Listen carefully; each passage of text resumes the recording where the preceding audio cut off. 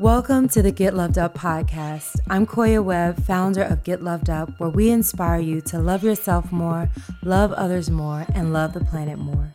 Each week, I'll interview a special guest who will share their insights on how they practice daily self-care, tackle tough challenges in life, and thrive in the world one breath at a time. You will be inspired to take control of your life as you heal yourself mentally, spiritually, and physically, and create a reality in alignment with your deepest passions. Let's get loved up. Everybody's searching for something to feel. You all, this is such an amazing treat to be here with this queen. If you all don't know her, this is Miss Tina Lifford. Y'all might know her as Aunt Vi from Queen Sugar. If you have not checked out Queen Sugar, please do yourself a favor and check it out. And this woman, we met about a year ago at her book launch. And I have chills because her energy, her presence, her grace just struck me, and I was like, I have to have her on the Get Loved Up podcast for you guys. So, the queen herself. I love this. So, when you opened the door, I so knew both your face and the energy immediately, right? Which is actually a wonderful statement about you, you know, and if people are going to remember you, to be able to say that they remember your energy as well as your face, that's a beautiful thing. But actually, I have to tell you that the book launch that you think you were at was actually, my book was self-published first, okay? And the book that I handed out to you all, which is actually 2 years ago now. Wow. It was June of 2018. Yes. Wow. Yeah, 2018. And I don't know if you remember that a number of the women came in very late, and people were expecting Ty Beauchamp to be there. Ty's last name is is Ty a friend of yours? Yes. She will be here. Is it today? I think she'll be here today. Oh my, that's fantastic. And so Ty was unable to join us that day, and I wound up being there with her, you know, influence. The room was full of people who knew her. Right. Long story short, it was from that event that Sean Robinson took my book home, my self-published book home, got great value from it, handed it to a friend of hers who was going through something. He got great value from it, but he was also an editor, newly appointed editor at HarperCollins. Wow. And so from the moment the book was given to Sean to him being in my email box was less than a week.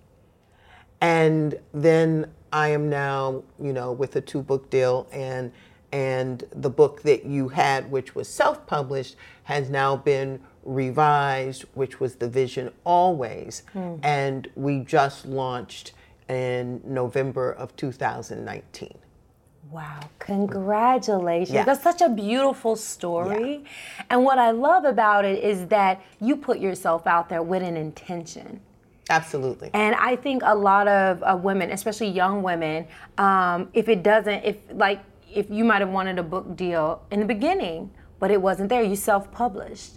And I want you to speak to kind of the journey of how it felt to self-publish and then actually get this book deal. Yeah, so intention is everything, right? And intention is everything, and the primary intention from my point of view is truly wanting to become all that you can be, all that is yours to be, right? And so the book, I never woke up and said, oh, I want to write a book.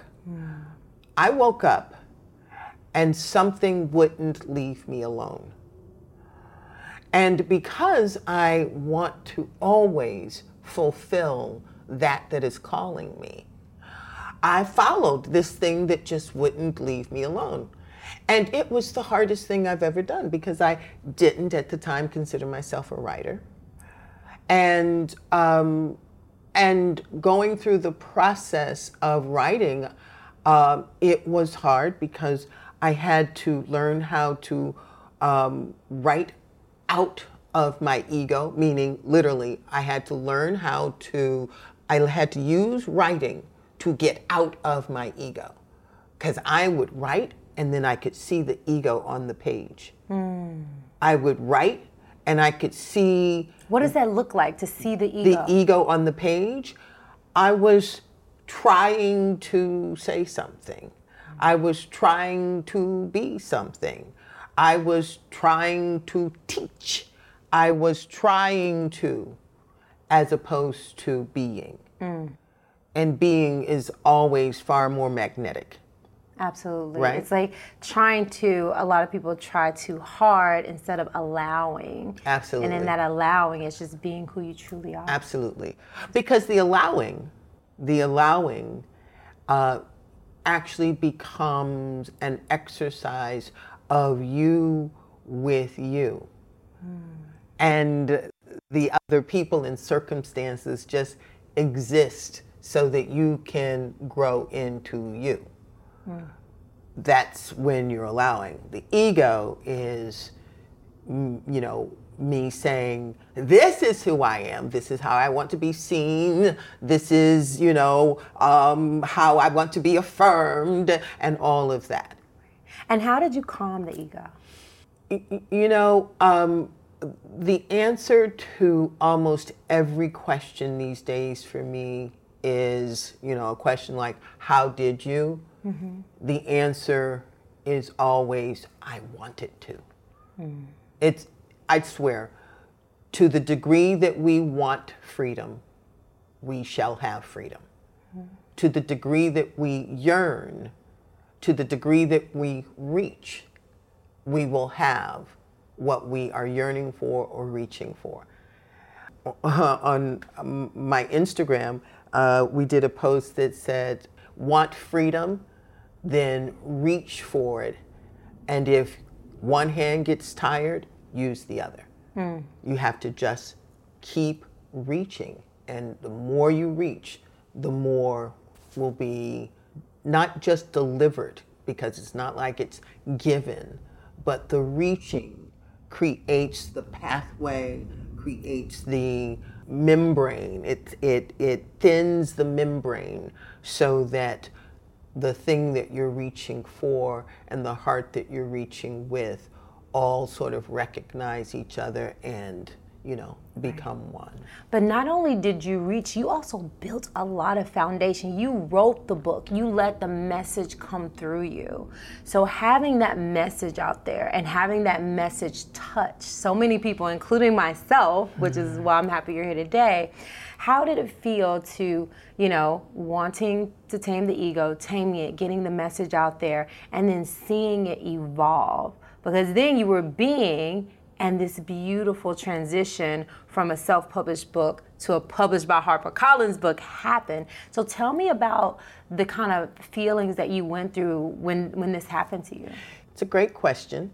For me, the ego is anytime I am in my head convinced about how it should look or happen, that's the ego. Because, what's that wonderful saying? Want to hear God laugh? Make plans, right. Something like that, right? Right? Yes. So it's interesting. I always want to do whatever I do to the best of my ability. So it wasn't just writing a book. I really wanted to say something. And one of our superpowers is our ability to objectively look at self, objectively. And so when I was writing and I would read what I was writing, objectively speaking, it was crap. And I needed to be able to tell myself that. And I needed to have a bar that I was willing to fight for, right? Right. So once I got through the writing of the book, and it's a process, and all of those people who come in and try to sell you and say, this is how you do it, and it's step 1, 2, 3, 4, 5, 6, and then you have something at the end. God bless them. That is not my process, and I question, if we were to really do some sort of survey, how often that 1, 2, 3, 4, 5, 6 is really the process, because the process creates itself in the moment. And I started that book at least 50 times. I was writing on that book at least for the first chunk of it, 3 years. I threw my hands up and said, I can't do this, and I don't quit anything. I said, I can't do this. Right. And that's one of your lies. That's that right. You share in the book. That's exactly right. And what is your mantra that you give people to counteract that lie of I can't? Well, now, the 2 things from the book. Now it's can't is a lie. And so underneath the can't, what's the truth? And underneath my can't was, I don't know how to get out of my own way. I don't know how to drop into a voice so authentic that it is compelling and magnetic. But the deeper that realization of what I was afraid of, the more that crystallized, the more I knew what to ask for, right? Right. So if I don't know how to drop into the authentic voice, then that now becomes my ask. God, how do I drop into the authentic voice? If I don't know how to, write in a way that is so compelling that it has people perking up, then I ask, okay, God, so how do I write in such a way that people perk up? So for you, it was just the asking. Constantly the asking. And that's asking is a very vulnerable state. Because asking means that you literally have to want what you want, which means you risk not getting what you want. Right. And you have to be willing to stand in wanting what you want in spite of the experiences and circumstances that you're having. Right. One of the things that really captivates me about you is just how you're dealing with, the ego that we all have. And one thing I noticed is that we all have this fear of rejection, right? Because as you were saying, you do the and you want it to be accepted, but the truth is most people are not going to like everything you do. So how do you deal with rejection? It's a great question, Koya. And I approach rejection in 2 ways. Number 1 is the biggest and most painful and damaging kind of rejection is rejection of self. And there are so many subtle ways that we reject ourselves. Sometimes we reject ourselves running after other people's approval. And if you think about it or just explore it, as an exercise, the next time you find yourself in pain, in any kind of emotional pain, peer into that pain and see what is in it that is truly the most painful.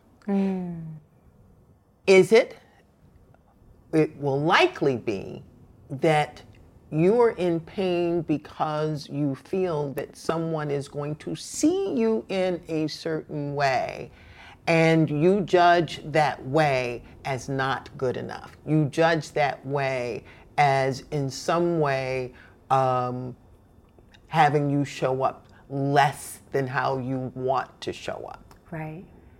And that hurts.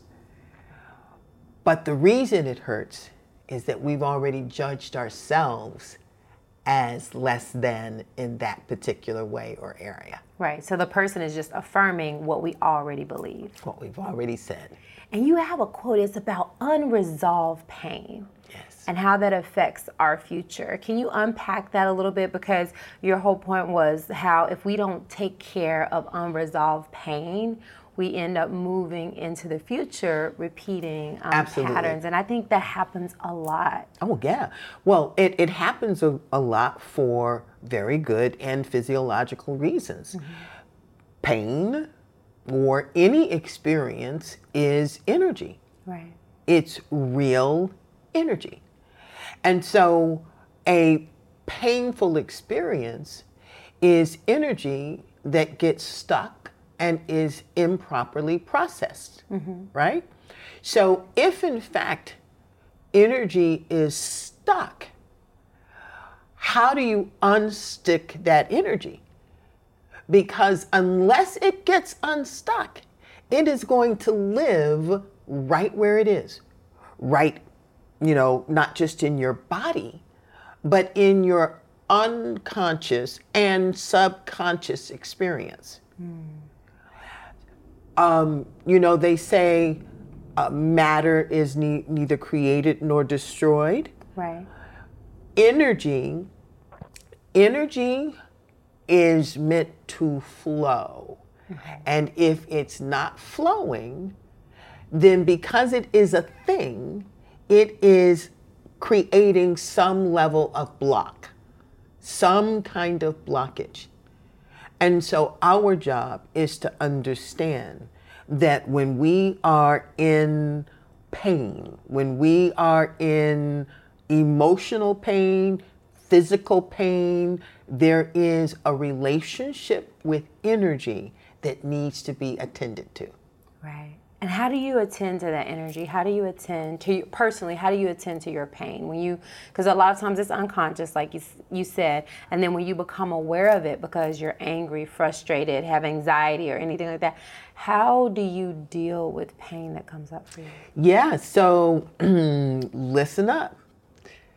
I have learned that one of the best ways to help pain resolve is to tolerate it, which means be with it.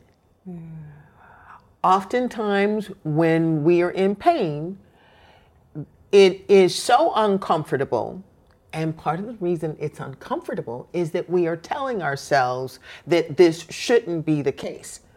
So we've got the pain of this experience, whatever it is.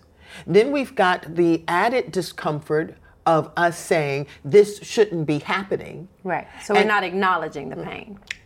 Well, we're acknowledging the pain, but we're judging it. Okay, we're judging. Okay, yeah. Okay. We're saying I'm in pain, but we're judging it. We're judging ourselves, and we're judging God and the universe because we're saying it shouldn't be happening. Right. So one of the most important things to do is to simply acknowledge where I am. Okay, this hurts. My heart is beating really fast, and at the base of it, there is this sting, this burning. Just truly acknowledge what's going on, and in specificity if you can, because it subconsciously makes you present versus puts you in avoidance or running or judgment. Right.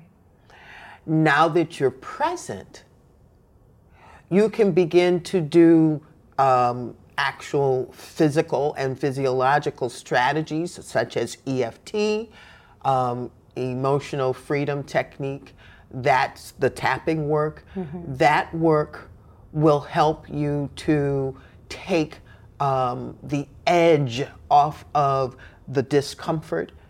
And the moment you experience that literally just tapping, certain points on your body in the ways prescribed, it literally changes the level of anxiety that is flowing through you. Right. And then the more you practice sort of being present and then making a choice and having that choice make a difference, you begin to slowly build confidence in the fact that you can actually change your state for real. But it takes a while before you begin to really believe that you have the power to manipulate your state, no matter what degree of pain and anxiety you might be feeling. Right. And what do you feel was one of your lowest moments? One of my lowest moments. Okay, so I'm going to tell you something. My relationship to even a statement like my lowest moment has changed because and I'll share this one that I always enjoy sharing actually. I remember that I was standing in my kitchen and I was going through a relationship issue, right? And this experience, this sequence of experiences with this man were happening just as they had happened a number of times before. Right. But this time, I was practiced. This time, all the work that I had been doing, I had practiced enough that even though I was triggered, I was conscious enough to still be present and see myself and do the work in the midst of the trigger. That had never happened before. Usually the trigger happens, you get taken out and you can't think because literally the brain, focuses and becomes more narrow when we're triggered. And what is a trigger for you? Because I know that in relationships, like that's also a place where I struggle a bit. And I know the triggers can be like some of the hardest thing, and it's different for different people. So for you in a relationship, what is like a trigger or a red flag or something that lets you know like, oh no? Well, now it's interesting because the trigger is not the event that is taking place between me and my partner. That's in my book, we talk about I'm upset because. It might appear that the trigger is, I was talking and you got up and left the room and that just drives me crazy. Right. Right? That appears to be the trigger. But the real trigger is that somewhere in my past, I felt discounted, unseen, and ignored. And because of that, when you get up and you walk out, what I experience is those past moments of feeling not seen, ignored, and literally it feels like abuse. Right. Right?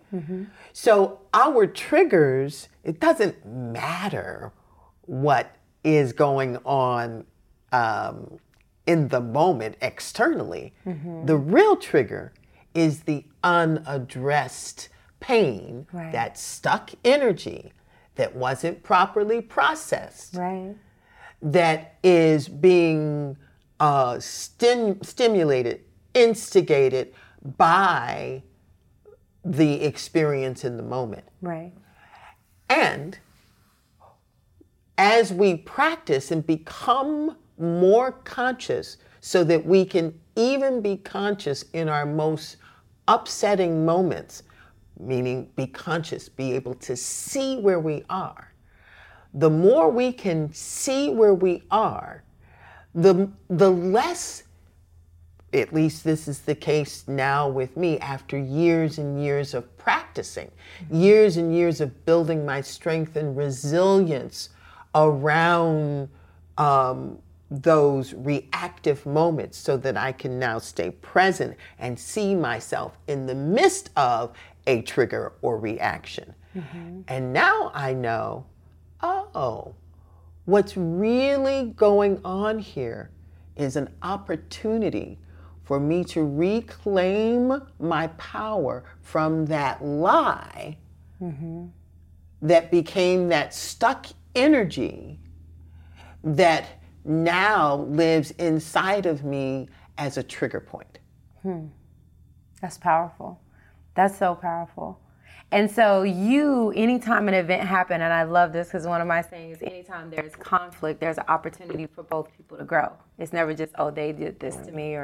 So when you find like, okay, this is this unresolved pain, what are your steps for like dealing with that? Well, after you acknowledge it, you own it, you're like, all right, this has happened a couple of times. Yeah. So first, let's just acknowledge that anyone who is in this conversation has already made a decision that they are interested in cultivating the better iteration of themselves. Right. And when you start from there, the rules get different. When you start from, okay, I really am going to use my life to become my best self, that means you're going to use everything to grow. So in the midst of whatever is going on, it becomes easier to tolerate. And I don't mean indulge. I mean be present to the discomfort, because your end goal is growth. Right. And you cannot grow without stretching beyond your bandwidth regarding this issue.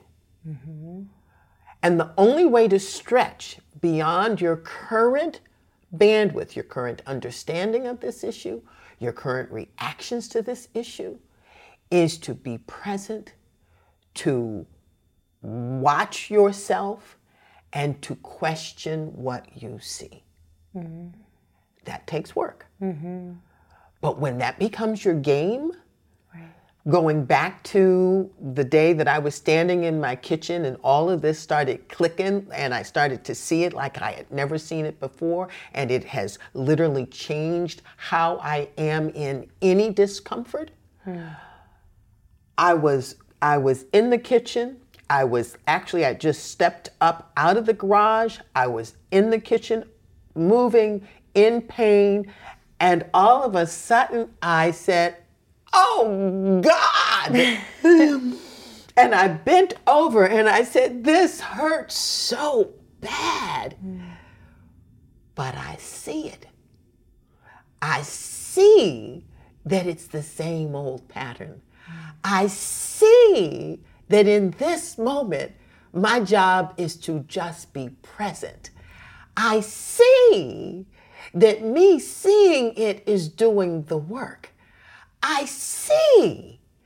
And so here in the solar plex, I'm doubled over, but on my face, there was a smile. Both things were real. Both things were happening simultaneously.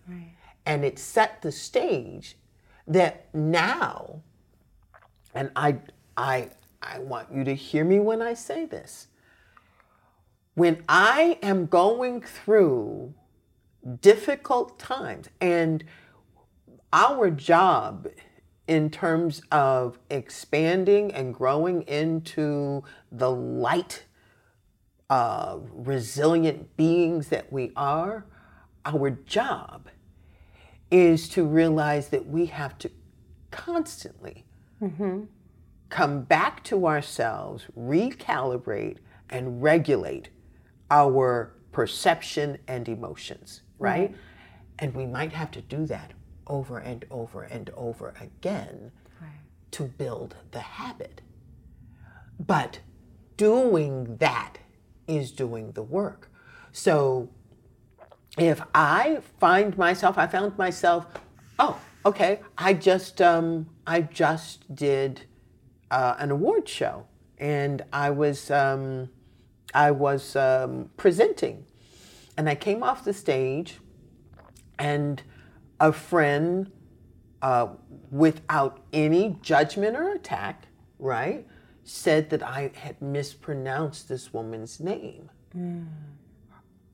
Her name, right? A name that I should have known, right? And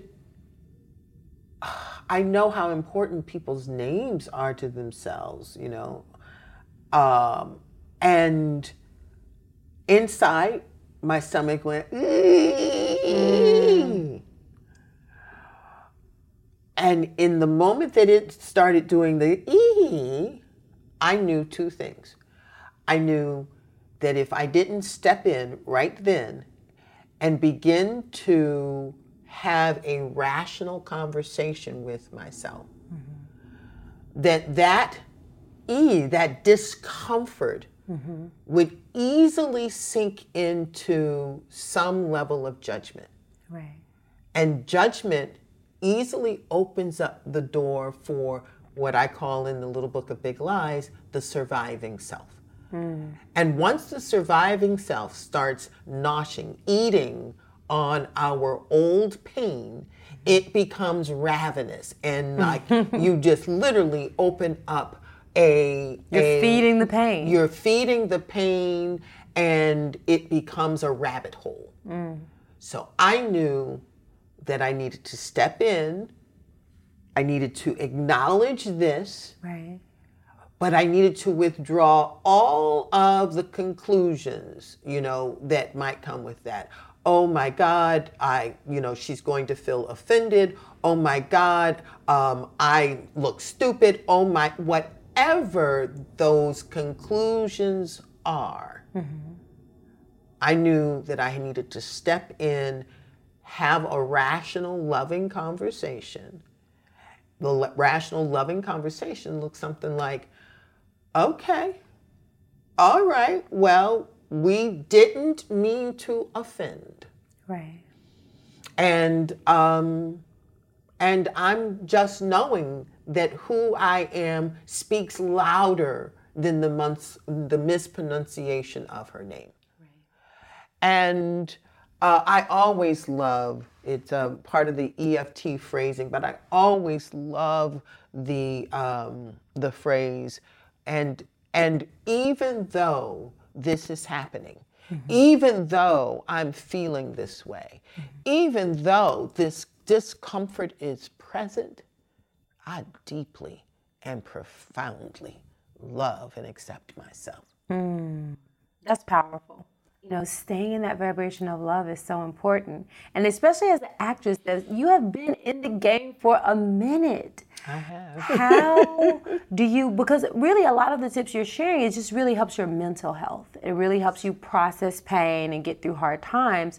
So, and the platform, especially in Hollywood, has changed. So how have you been able to endure? You know, I know you have, dealing with the pain and things like that, but a lot of people they get exhausted, they get frustrated, they're just like, okay, now maybe it's not for me, but you've consistently stayed in there. What is your secret? What can you tell someone who's like, I want to be like Tina, but it's hard. So here's the truth. Number one, the game I'm in is an internal game.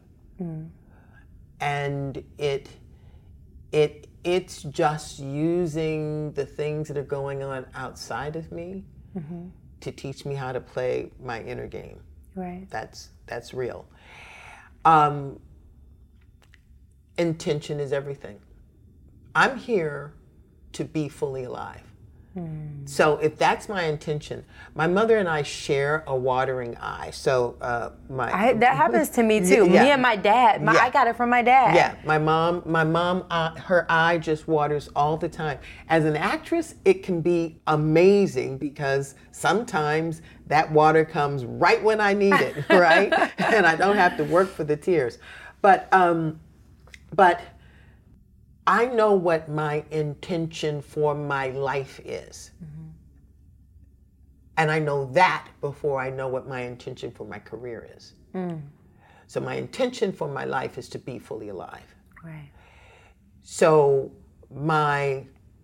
and to be fully alive means that I am on the relentless journey of standing inside of myself, standing up to the places of limitation inside of myself, and daring them to think that they can get in my way. So that's the game I'm playing. Message to haters. She ain't got time. Well, but you see, I'm not even paying attention to the haters because I'm so busy paying attention to my own internal hater. Right. Right? Right. I ain't got time to be thinking about you. Right. And because I'm not thinking about you, your games don't really have an effect on me. No weapons. I'm not paying attention to you. If I give you my attention, I have just taken my attention away from my commitment to God, that in this lifetime, I am going to do everything I can to be fully alive as a testament to the notion that we can be thinking in terms of possibility, reaching and starting over until we die. I hope everyone wrote that down because that is powerful. That's a nugget. And I think if everyone focused on themselves and focus on being their best self and not focus on all these things outside, we'd be more spiritually aligned, following our divine calling from God. And in that space, you can get through pain, you can get through rejection, you can get through all the things that, I'm sure you've been through in your career, which, let's talk about that a little bit. Let's talk about Queen Sugar. I'm sure people want to kind of get into, like, the difference between you and Aunt Vi. I mean, because it's very powerful to play another personality on film. Can you talk about that? Yeah. Aunt Vi is, she's a blessing. And Queen Sugar is a blessing. And it's a blessing because you could, if you find the right journal, because Lord knows I have, I don't even know how many journals I have, but I have a lot of journals. And throughout my career, I have, in my journals, written down what I want for my career and my life. And I know this today. I wanted to be a respected, successful, sought-after working actress. I said that over and over and over again in my journal throughout the years. And I am that. You are. What would have happened if I had written, I want to be the most, and I believe that what Oprah was writing in her journal is different from what I was writing in my journal. Right. Now, I don't want Oprah's journal. I want Tina Lifford's journal. Right. But I'm aware that we really do get what we ask for. So I asked to be a respected, sought-after working actress. And I could have and can, from this point forward, tweak that in whatever ways that I want to have it more clearly represent what I want now. It goes back to that intention. It goes back to that intention. Wow. We must be clear. We must dare to invest in an intention. We must dare to want something. Yearning, like we already said, it's a vulnerable state. Right. Because everybody's watching. Everybody's watching. So Aunt Vi is exactly what you wanted. That's your ideal character. That's it. Aunt Vi, I said, I want to, and this is in my journal, I want to be number 3 or 4 on the call sheet. I want to be in a kick-ass ensemble where I shine and stand out in a way that is undeniable. And what happened was that in a wonderful show working with amazing actors, all young and beautiful, how did this, 60-something character rise to the top and find her own place to shine? Because you look young and beautiful. Let's just be honest. You're glowing, minimal makeup. Let's just be honest real quick. Because you look young and beautiful. Like, oh my goodness. But you and intentional, yes, intentional. That's what I'm talking about. That's what I'm beautiful. Talking about. That's what I'm talking about. And so Aunt Vi, the way in which Aunt Vi is different from Tina Lifford is that Aunt Vi, at least she started Queen Sugar, season 1, far more judgmental than I am. But guess what? I used to be far more judgmental. So you can relate. You're like, this is easy to play. So the journey that Aunt Vi had to take is a journey that Tina Lifford took. Aunt Vi was rigid, black and white. Literally, black and white. She didn't even like white folks coming up in her house because this was, a space is just supposed to be for herself. But Tina Lifford had actually, in my own life and world, I had to challenge my own ideas about life, my own smallness, my own limitation and narrow-mindedness. And so I got to revisit that younger, more confined parts of me in this character. And because I had spent the kind of time with myself where I truly had learned the truth about me, right, I could bring a level of depth and truth to Aunt Vi that Aunt Vi wasn't even aware that she had. Does that make sense? Yes. Yeah. So what has been your favorite scene? Do you have a favorite scene or one that kind of just really either challenged you or you just enjoyed playing? Yeah, I have a number of them. Okay. So in season 4 was a monster. It was a wonderful season. We saw Aunt Vi take this journey of healing. She got triggered. And the abuse that she had sustained in her marriage to Jimmy Dale was triggered. It came in and it impacted her most treasured thing, which is her relationship with Hollywood. It came in and it threatened that.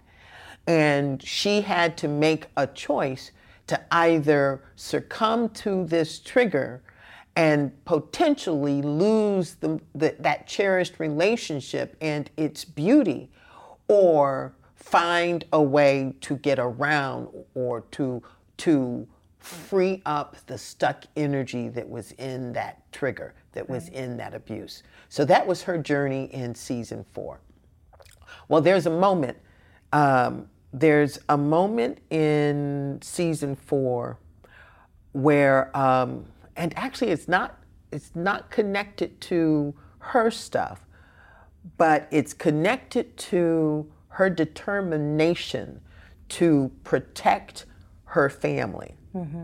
And she is standing in Vi's Prize Pies. And the white character, oh my God, his name is escaping me right this moment, but he comes in and Vi is there eating out of a little cup.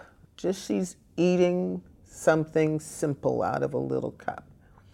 And she stirs the cup and then she eats it.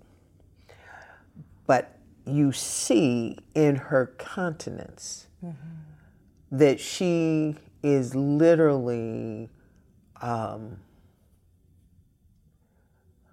as big and as powerful as the entire universe in this moment. She knows it. He knows it. Very few words are necessary. It takes a simple look and a tone. And you know that this woman means business. And to cross her now, here, in this moment, could possibly disrupt the universe as we know it. That is powerful. That is powerful. So does Tina Lifford have this same energy, this same power, this same fierceness? As Aunt Vi? No, as you. You said, does Tina Lifford have... Do you have that same like... As Tina Lifford? Oh, yeah. Yes. Well, here's what I will say. Because I am playing my own game always, it would be a mistake to underestimate me. It would be a waste of time to try and stop me. And it would be, and those efforts would most likely go unacknowledged. Right. Because my commitment is to the power, the undeniable power and truth of the infinite self. And if I let something outside of me dictate my life, they may dictate my circumstances, but if I let it dictate my life, then I am putting it on the level of the infinite self. Right. And something tells me that that would be blasphemous. Something tells me that that would be like a really painful choice to try and come back from. And so I am probably more practiced than most of the people you know. When people say, oh, Tina, you're so this or you're so that, and you're, what I am is practiced. What I am is really good at pulling myself out of the distraction, out of the fear, Right. out of the pain, coming back and remembering that I am more, and then daring to be even more fully alive. Use that thing right there. Right. As painful as it is, as surprising as it is, use that thing right there to be more fully alive. That's amazing. Pull yourself out of the pain, unacknowledge your haters, and live fully alive. That's it. That is so, so powerful. Be in your own game.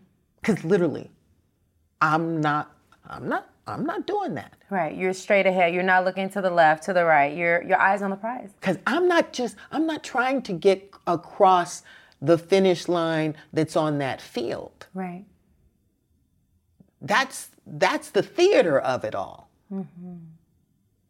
People in the stands, the people who are watching, they think that I'm running to get across the line that's on that's painted on the field. No, I'm running to truly walk in this body as the thriving infinite self, understanding and using consciously and purposefully my relationship with the surviving self. That's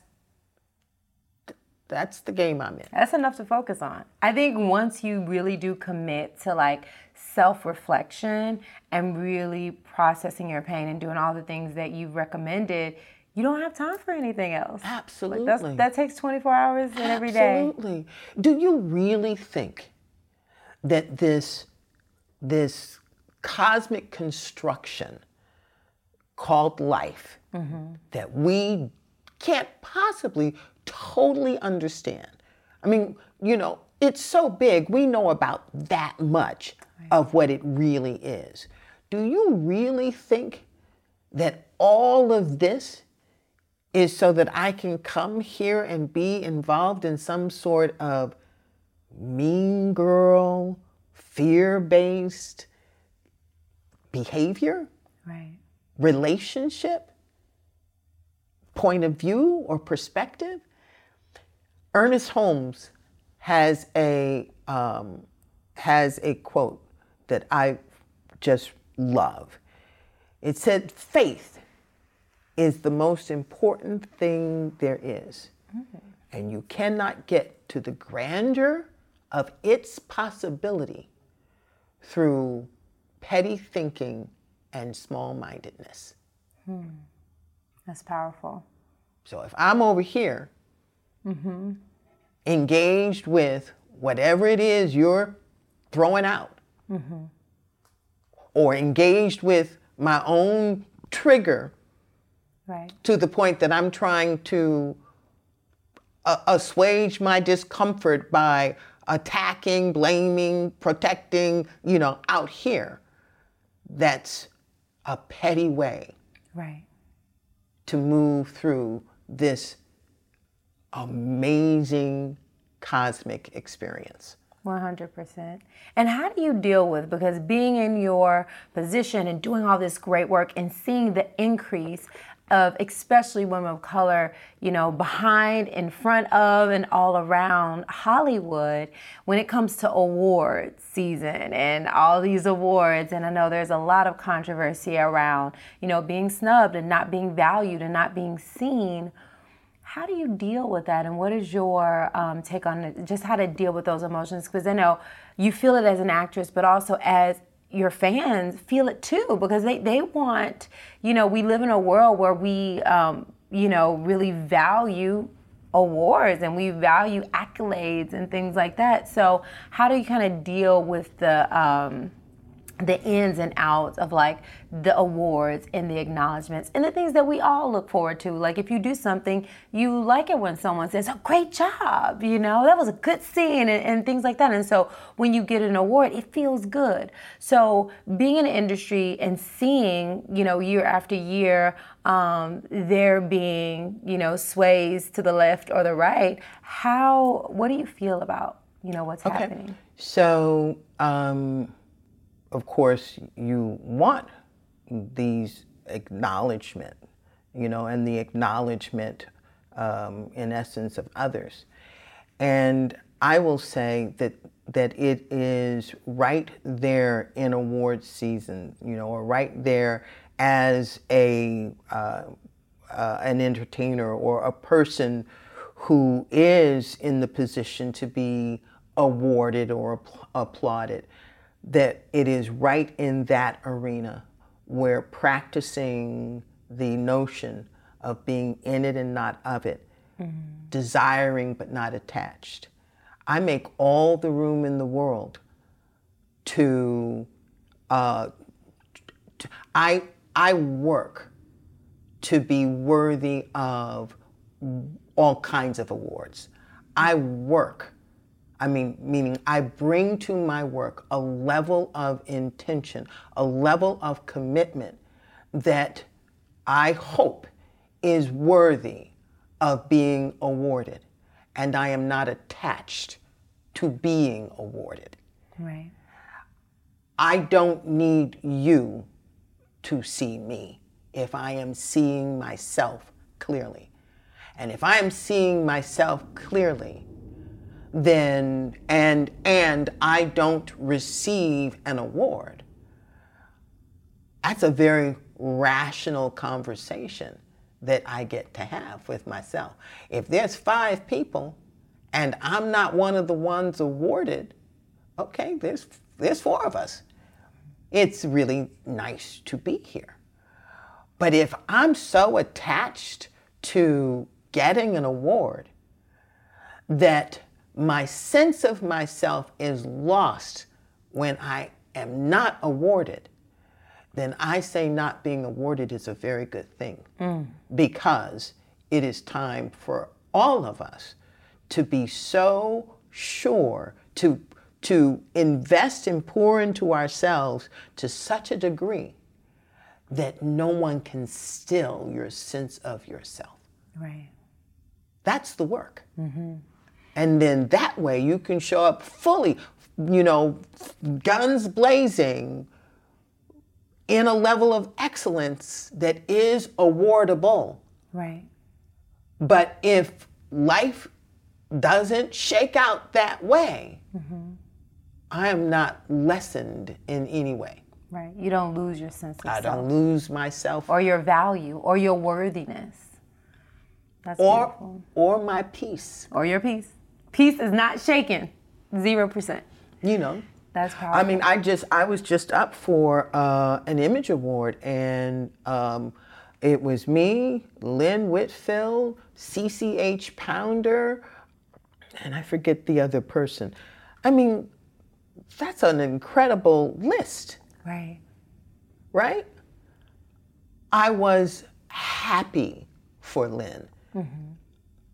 I was happy for Lynn. If they had called my name, I would have been happy about that too. But when my name wasn't called, there wasn't, my peace was not disturbed. Right.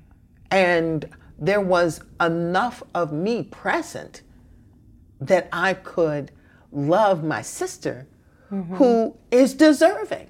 Right. I think that's so important, especially when it comes to us as women. A lot of times there's a lot of conflict and comparison and things like that. And I believe, in oneness, meaning like if you win, I'm winning, we're winning. And so what is your, I'm sure you've had it before, people that are kind of like, bad mouthing or not happy because you got something over them or you got a part that they didn't get. How do you deal with it when you are the one that wins or you are the one that gets the part and then you kind of get like torn down, your character torn down, or maybe you've never experienced this before, but someone just kind of rakes you over the coals? How do you deal with that? So again, when my perspective is that I am here for one primary reason, and that is to grow. And to know who I am. Right. So, when I find myself in pain and dis-ease, I love myself, but I also get really curious about what are the beliefs and attachments and conclusions that I've drawn about myself or the situation that leave me in this pain.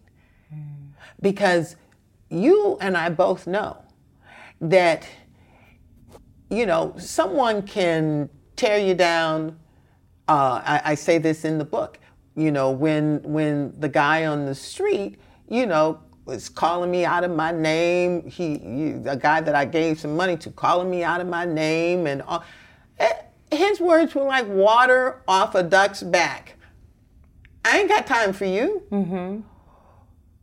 So when I can't do this, right, what's going on inside of me? What's the beliefs about myself? How have I become attached to either how I'm being seen or whatever? Why is this disturbing my peace? I'm not saying that it needs to be judged and that it shouldn't be happening. Right. I'm saying in that it is happening. What is the information that I can learn from it? What can I learn from this happening? Because if it didn't matter, it would be like water off a duck's back. So what's different? Right. Why isn't this water off a duck's back? And being willing to be in that inquiry with myself helps me to see what my beliefs are, what my judgments are, what my conclusions are. And then I can rationally look at them and see if there's some place where I need to adjust so that my peace is not disturbed. I love that. Our peace belongs to us. And if it's disturbed, it is something inside of us, Right. some perspective that is doing the disturbing. I feel that. It's almost like we are responsible for our own emotions. We are responsible for our experience, not for the circumstances, but for our experience of the circumstances. I say that life is, here's my really simple bottom line explanation of this big thing called life. Life is simply, we are in this creative medium. It is every molecule in this thing is creative. And life is simply bumping into life, creating more life. So when life bumps into you, how you see it, what you conclude about it, what you judge is just another way of creating more life. So what is the experience inside of yourself that you are creating based upon how you were seeing what you see? That's powerful. Because we're always creating and co-creating life. Absolutely. I love that. So I have some rapid fire questions from you. Oh, Lord. Season 2 is all about me, interviewing women that I am inspired and intrigued by. And so we want to get some nuggets from you. Okay. Number 1, what is your favorite book or a book you love that you read recently? Water Dancer by Ta-Nehisi Coates. I don't know if I'm pronouncing his first name correctly. Well, we're going to give you grace because that's what you taught us. Yes. And then your favorite movie? My favorite movie of all times is The Godfather. Oh, nice. And your favorite movie this year, like that's been out in the last year or so? My favorite movie this year, you know what? I loved, was it Aladdin that Will Smith was in? Oh my God, I loved that movie. Yes, I love that one too. I loved that movie. It gave us all so much permission, right? I love Disney Yes, movies. yes. I'm a Lion King fan, but Yes. Aladdin is one of my Oh, favorites. it was so good. So good, it's Yeah. so good.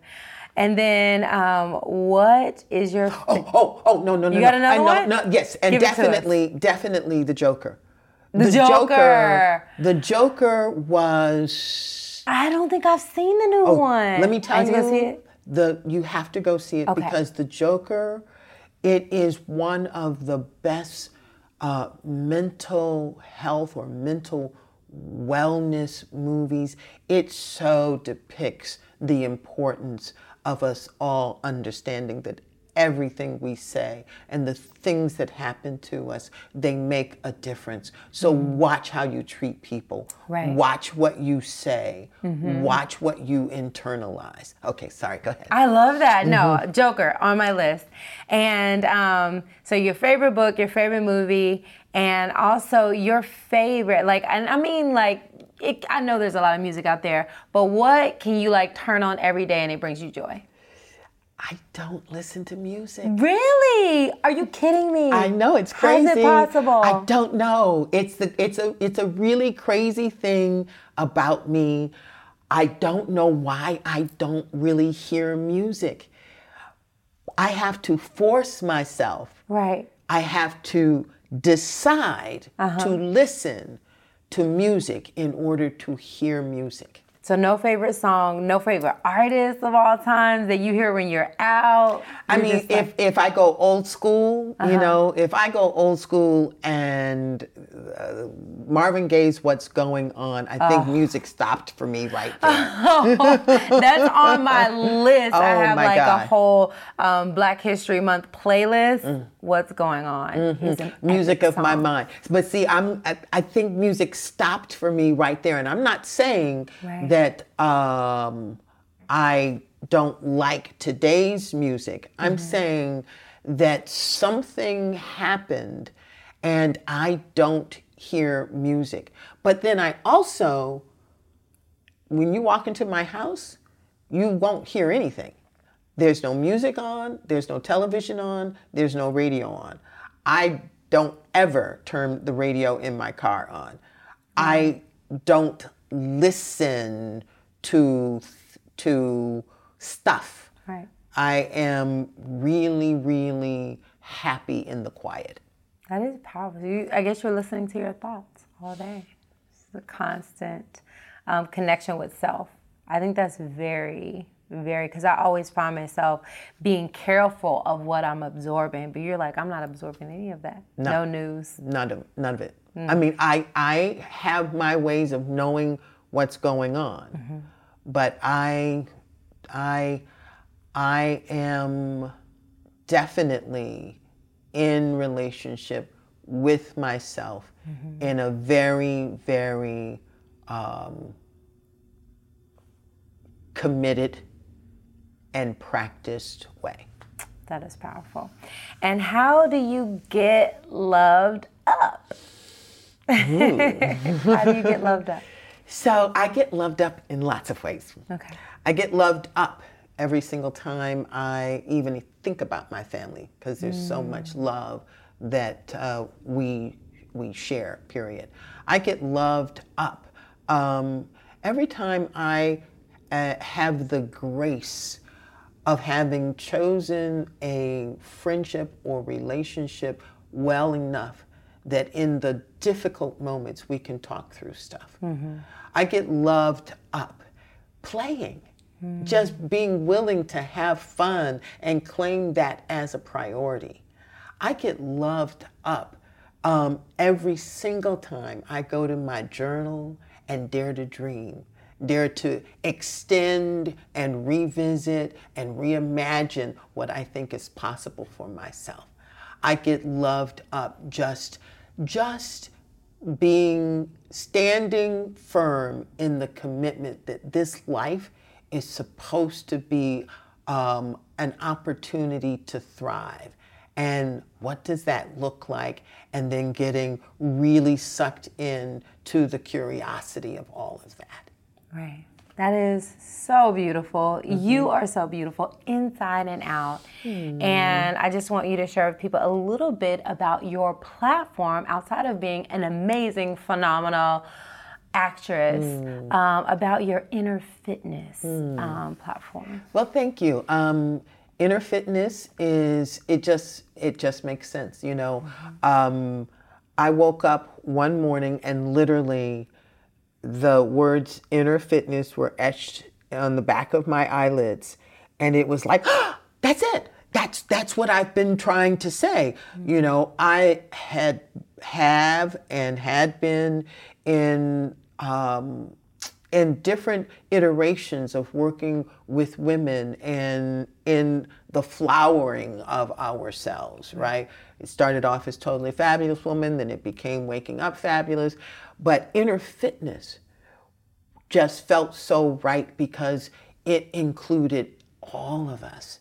And Inner Fitness is the Inner Fitness Project, which is my platform, is taking the stance that inner fitness is as important as physical fitness. Right. And in the same ways that physical fitness is codified, that we all know what to do and what is important in order for us to be proactive and prophylactic where our physical wellness is concerned. The Inner Fitness Project is saying, hey, that same kind of specificity is needed and possible where inner fitness is concerned. And so we are over here codifying and saying, okay, so diet and exercise is super important in terms of being proactive and prophylactic where physical fitness is concerned, being able to be more conscious and aware and then observe yourself and interrupt the kind of patterns that no longer serve you. Those are basics to our inner fitness. Right. And inner fitness, allows us to take charge of our lives and then be on our own individual journey to what it looks like to be fully alive. That is powerful, because I feel like your inner fitness does affect your physical fitness. It affects what you eat. It affects how you work out. If your mental health isn't on point, then you might not want to go to the gym. You don't want to eat healthy. You start, kind of eating to solve problems and drinking and all these things. And so what is the main thing in inner fitness? And you might have a couple of these, but what are the main things you focus on helping people with? So, the inner fitness as a whole, but what tools do you use? So the main part of inner fitness is becoming connected to yourself. Right. And redefining yourself as, we say, creative, resilient, empowered to choose, whole, and worthy. That's who you are up front. That doesn't change.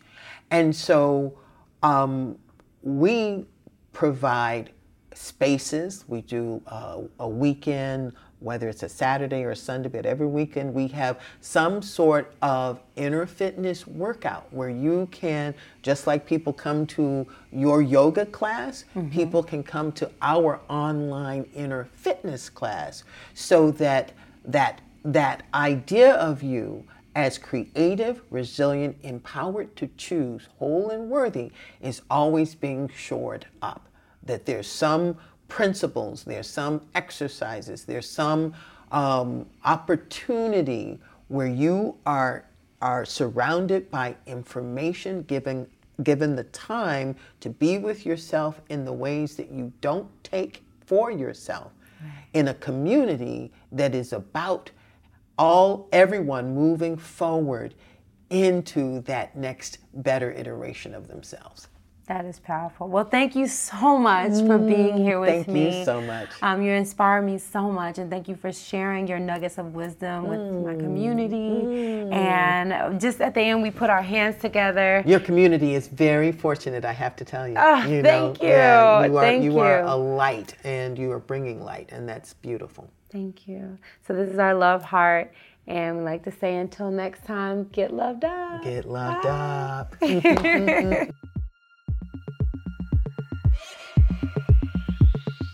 In 2019, I wrote my first book, Let Your Fears Make You Fierce: How to Turn Common Obstacles into Seeds for Growth. In the book, I share some of my biggest challenges I faced on my journey to living my purpose and how I overcame them using simple yet profound daily reflections and rituals that I share in the book. I'm excited for you to dive in and experience your own evolution into the best version of yourself. Go to koyaweb.com to check it out and join the Get Loved Up membership for daily meditations, recipes, workouts, and everything that you need to live a healthy and active lifestyle mentally, spiritually, and physically. Go to koyaweb.com/audible, AUDIBLE, if you'd rather listen to it at your own convenience. Let's get loved up.